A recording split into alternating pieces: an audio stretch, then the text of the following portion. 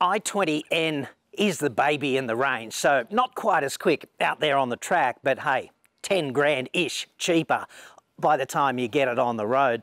The other thing about it is that it's less of a computer game, right, like the other two, and more of a pure mechanical driving experience. So let's get out there on the track and see if we can't break it.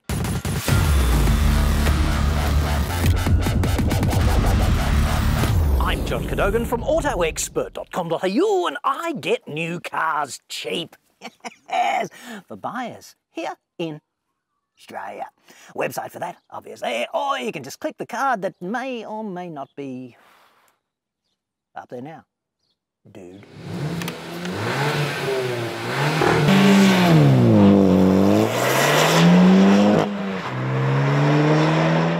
I can't tell if it's all that obvious from what you've seen so far, but as we drive here at the track, Cyclone Tiffany is blowing over the ridge towards us at 100 miles an hour. And she's about to soak, some would say gush all over, our nice, dry racetrack. C'est la vie, dude. She's nothing if not consistent. 20 laps later.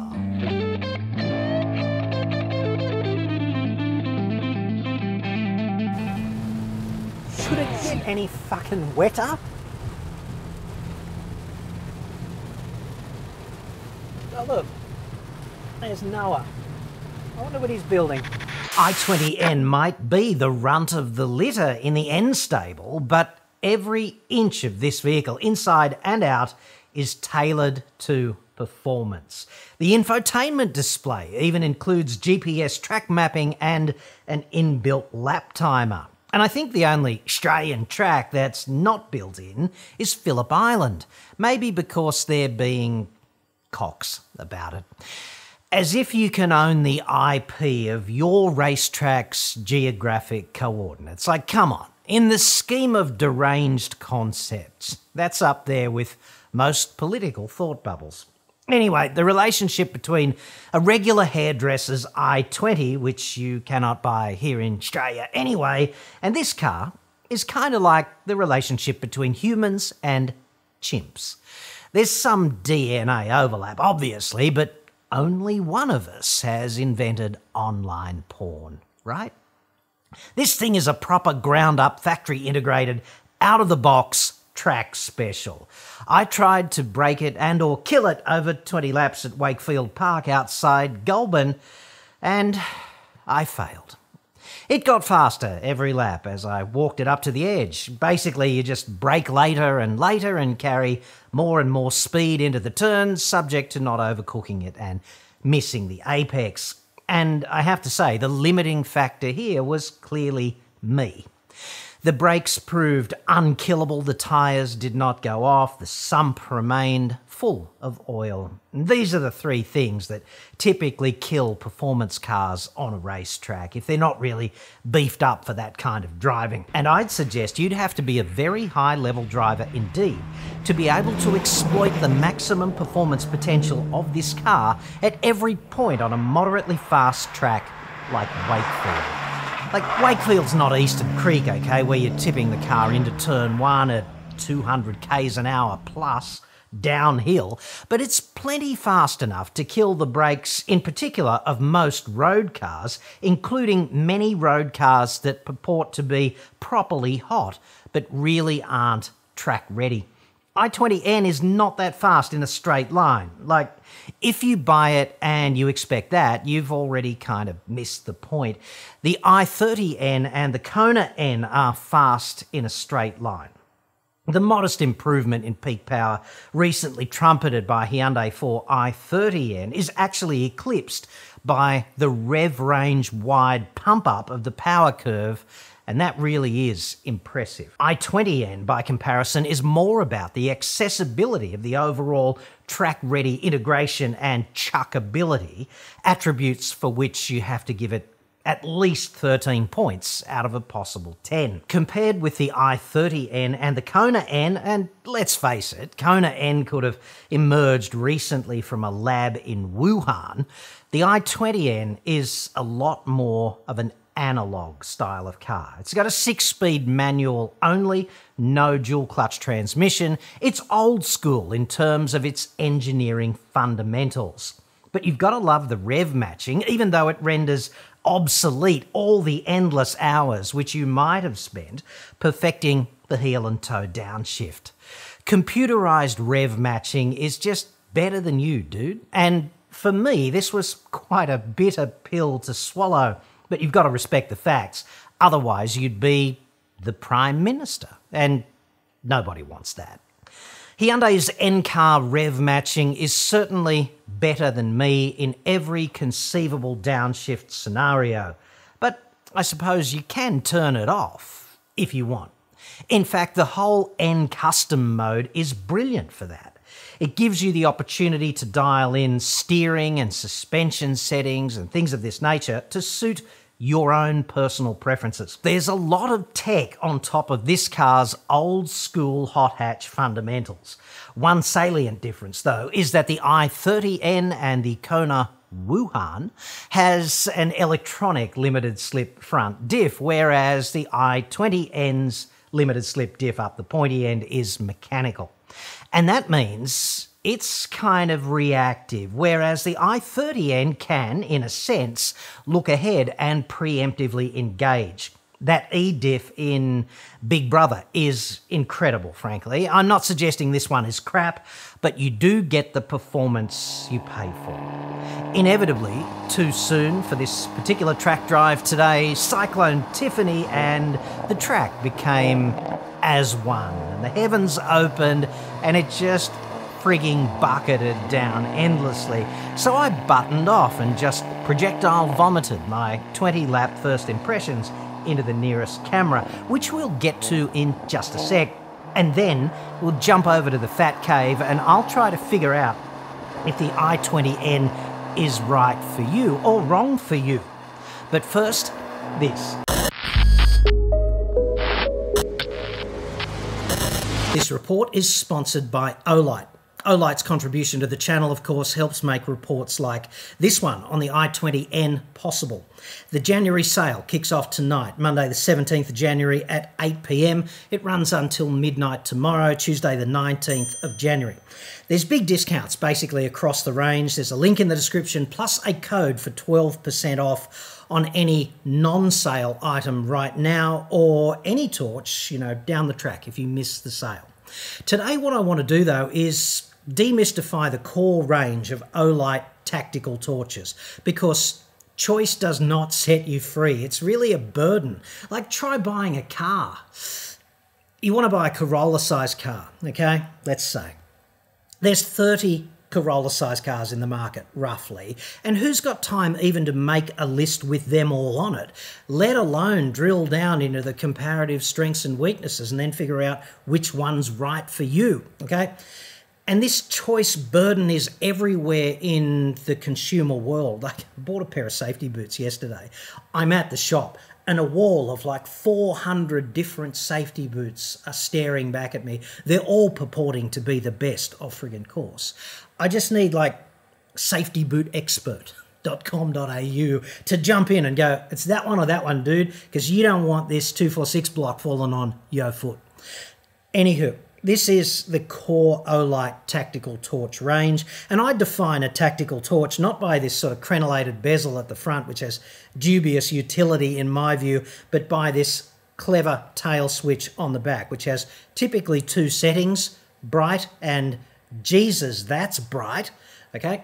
And the reason that's got a tactical application is because anytime you're under stress, you've got this inevitable rush of stress hormones, cortisol, noradrenaline, things of that nature.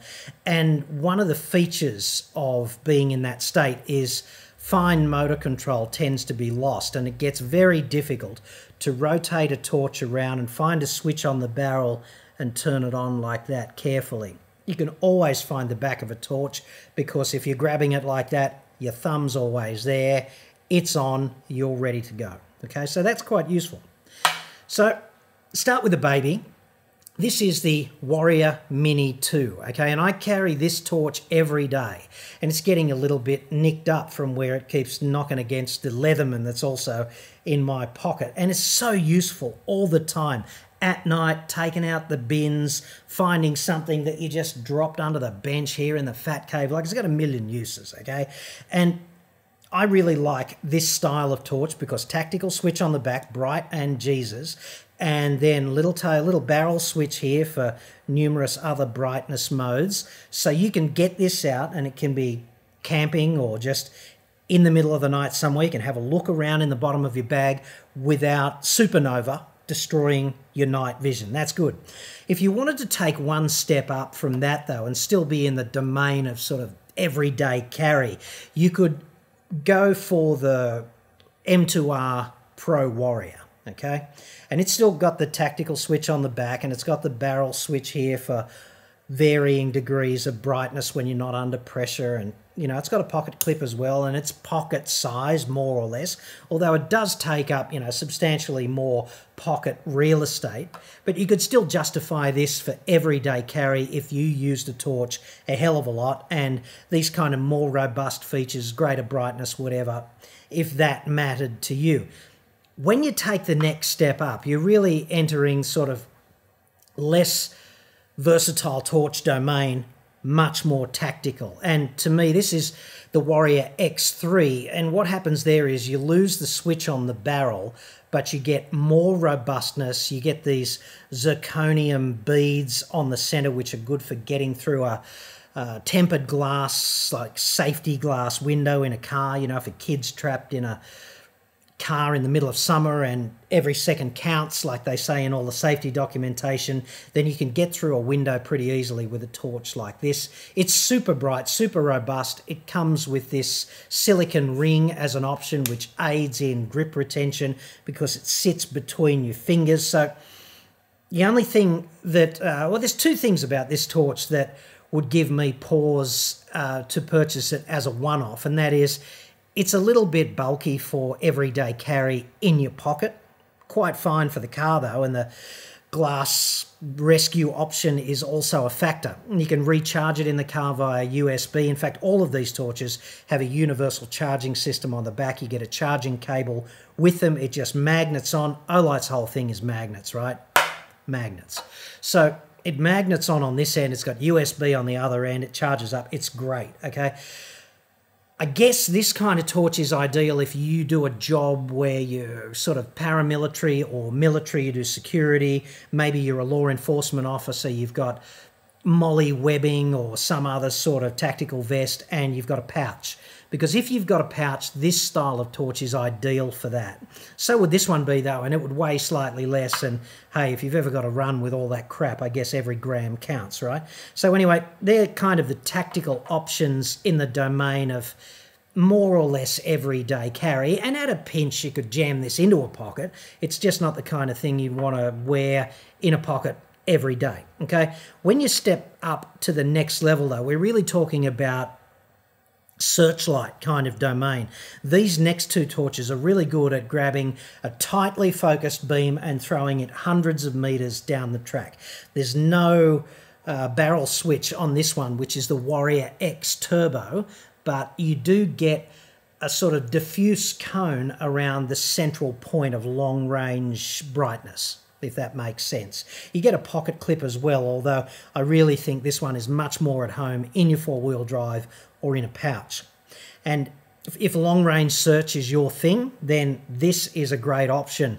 The Javelot Pro 2 is even better for that though, and it comes with a little tail switch on the barrel, so you can kind of dial this in, and it also tells you the remaining battery level, which can be quite helpful. All right, so this is the same kind of deal when it comes to long-range core beam with a cone around the outside for other sort of more close-up torch duties, but you can't turn the bright central beam off in either of these. If you're a boatie or you do a lot of search, if you, I don't know, maybe you've got some sort of aircraft or you spend a lot of time in a helicopter, whatever, you need to see what's on the ground or what's on the shore, then the Javelot Pro 2 is a dead set really useful option for that. But obviously it's not as convenient to carry at all, okay? It takes up a lot of real estate. I just wanted to lay that out for you because often when you're shopping online, you know, you don't get all that much of a sense of scale. And I hope this has given you that in terms of the perspective and which one might be right for you. For me, it's the Warrior Mini 2 every day because you frankly don't know it's in your pocket. I've sometimes forgotten and done a whole workout in the gym, whatever, without taking it out of my pocket. So that's got to tell you something. If you can forget it's there, that's got to be good, particularly if something is that useful. Anyway, sale tonight from 8 p.m. All the details in the description, code for the discount. Thank you very much for watching. Now, back to me in the i20N. Let's figure out if that vehicle is right or not for you.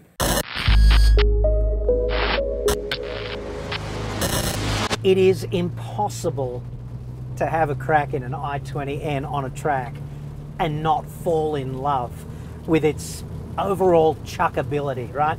As you can probably see, the heavens have opened, and I'm just going to take this opportunity to button off and talk to you a little bit about what it's like to drive this car the way Albert Biermann intended, right? Which is like, it's not really about being fast, it's really about having fun.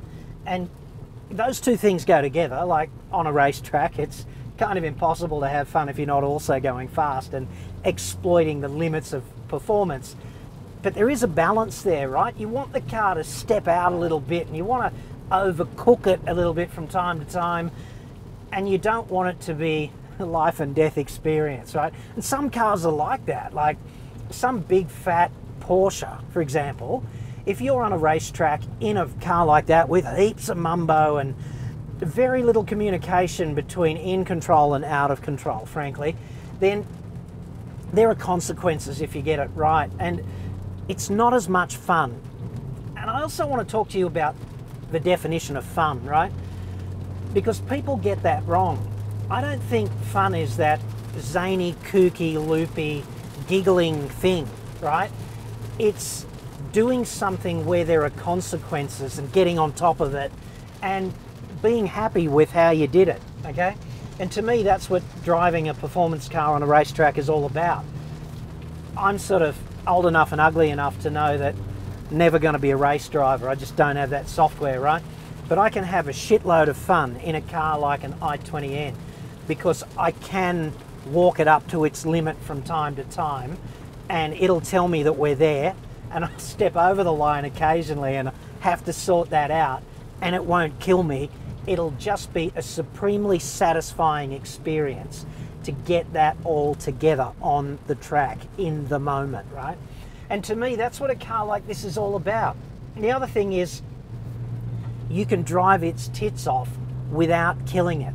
Like, you can have a red hot go and the tires are going to warm up and the brakes are going to work, but you're not going to run out of brakes off the end of the main straight, which is frankly terrifying. And I've had fun, and that's not it, right? So these kinds of things do not happen in well-sorted performance cars like this. You just drive to the track, pump up the tires, have a red hot go, and then turn N custom mode off and drive home. And it really is that simple. The only thing to bear in mind is that obviously when you drive in this way, normal wear and tear accelerates. So if you do a lot of track driving and things of that nature, change the oil more often, dude. Check the tires more often. You're going to need to replace them more often. But aside from that, it's not going to be lunched engines and broken gearboxes and burnt rotors and all of this dogs and friggin' cats living together in cars with mumbo that just really aren't that well sorted out. So this is a case of, I don't know, buy once, cry once, you know, spend the, whatever it is, high 30s or something, get your i20N on the road, don't modify it, doesn't need that, and then just have fun in it, dude, and keep it the way the factory built it, and it'll just perform for you in this context for years to come. I wanted to give you that completely unscripted. The first impression after 20, I dare you to break me hot laps. But buying a car, any car, right, it's kind of a big call, and once you buy it, you are more or less locked in for quite some time. So the core question in play here is an i20N right for you? And as I see it, that kind of depends on you, because there's nothing intrinsically wrong with the i20N. I guess if you're a badge snob, you might also be looking at Polo GTI, which is heavier and slower and DCT only, and more or less guaranteed to fall apart if you manage to have a red-hot go on a racetrack with it. It's just not designed for that, in my view. You'll kill the brakes in short order or lunch something else that's kind of important to the process, and it's going to be ugly, dude. This is not necessarily a bad thing or a terrible criticism of the Polo GTI. It's just that it's not really designed for that kind of use, right? Unless you try and make it do that, of course, and you expect it to hold up.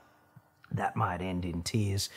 If you do harbour any track day fantasies, I'd suggest that the Polo GTI will be something of a square peg in a round hole, ultimately. The obvious direct competitor here is the Ford Fiesta ST. And okay, it's a 3-cylinder turbo 1.5 versus i20N's 1.6-litre turbo 4, which is far more conventional in a hot hatch. The Ford demands 95 RON premium unleaded, whereas the Hyundai is going to run on cat's piss 91. But I suppose if you're a performance pervert, like, congratulations, dude, me too, we'd all probably feed them both 98 anyway, right?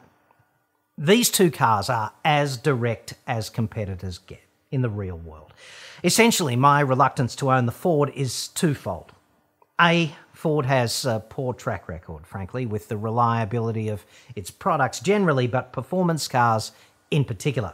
Like, look at the Focus RS, overhyped tremendously at the beginning when it was launched. They took an engine off the rack, they wound it right up, they didn't do the R&D properly, and there was a global pandemic of blown head gaskets because the block has a floating deck, meaning the cylinders are unsupported at the top. So they spoiled the shit out of the head gaskets because they moved under extreme pressure and the head gaskets failed.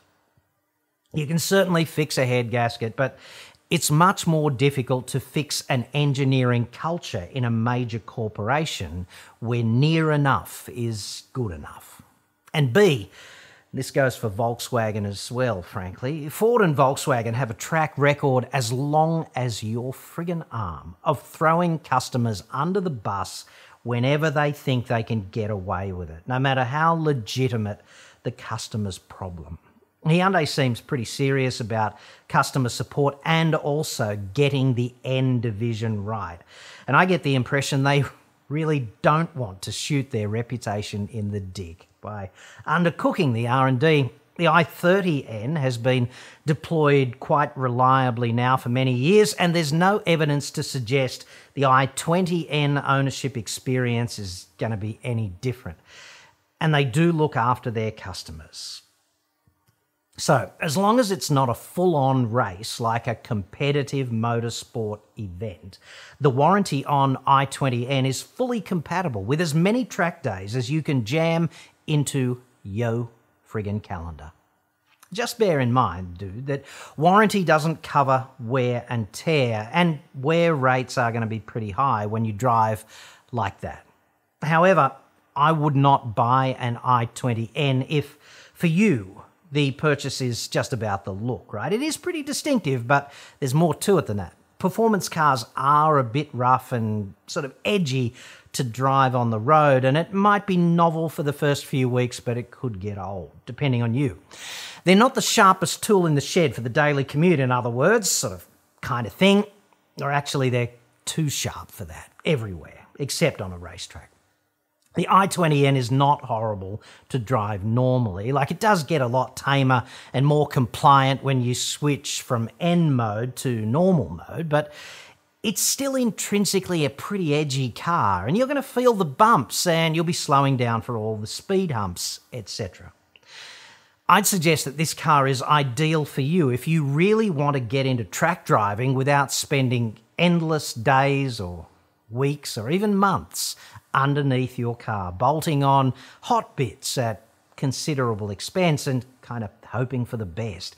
It's always a bit of a lottery with the R&D doing a car that way, and ultimately it could be quite an expensive game, or at least it could go on forever, couldn't it? All of this hard work has already been done for you with the i20N, with considerable engineering attention to detail by dudes who really know what the FUCK they are doing, and with the resources to prove it and get it right. And look, dude, I'm not shit-canning you if you want to make like Marty and Blair from Mighty Car Mods.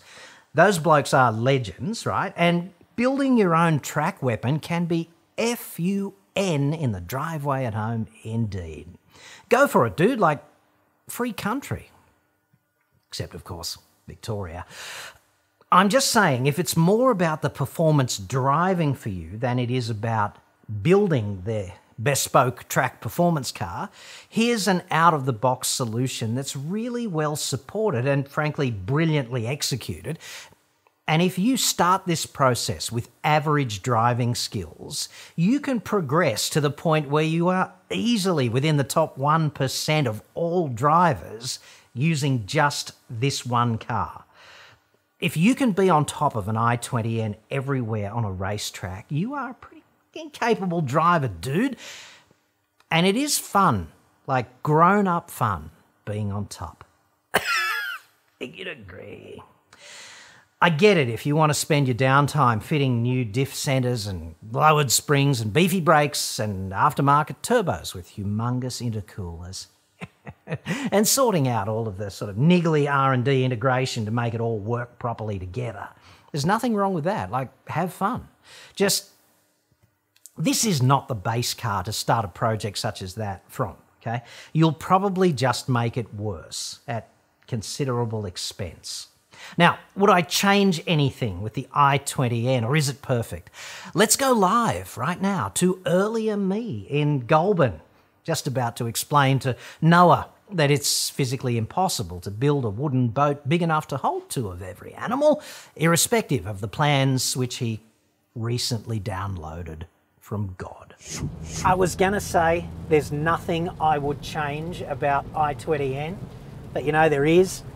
I'm always playing fantasy car. I want this bit of that car and that bit of this car and this bit of that car, and let's put it all together and build the perfect car, okay? But of course, this is a pipe dream. It can't happen. Perfect car's never going to exist. But if I possibly could, if Harry Potter's friggin' wand, if I had one shot and I could only fire it at i20N, I'd get the E-diff out of the i30N and the Kona N, and I'd be jamming it so hard and so fast into the pointy end of this thing. And I reckon that would just be Jedi. It'd be Jedi.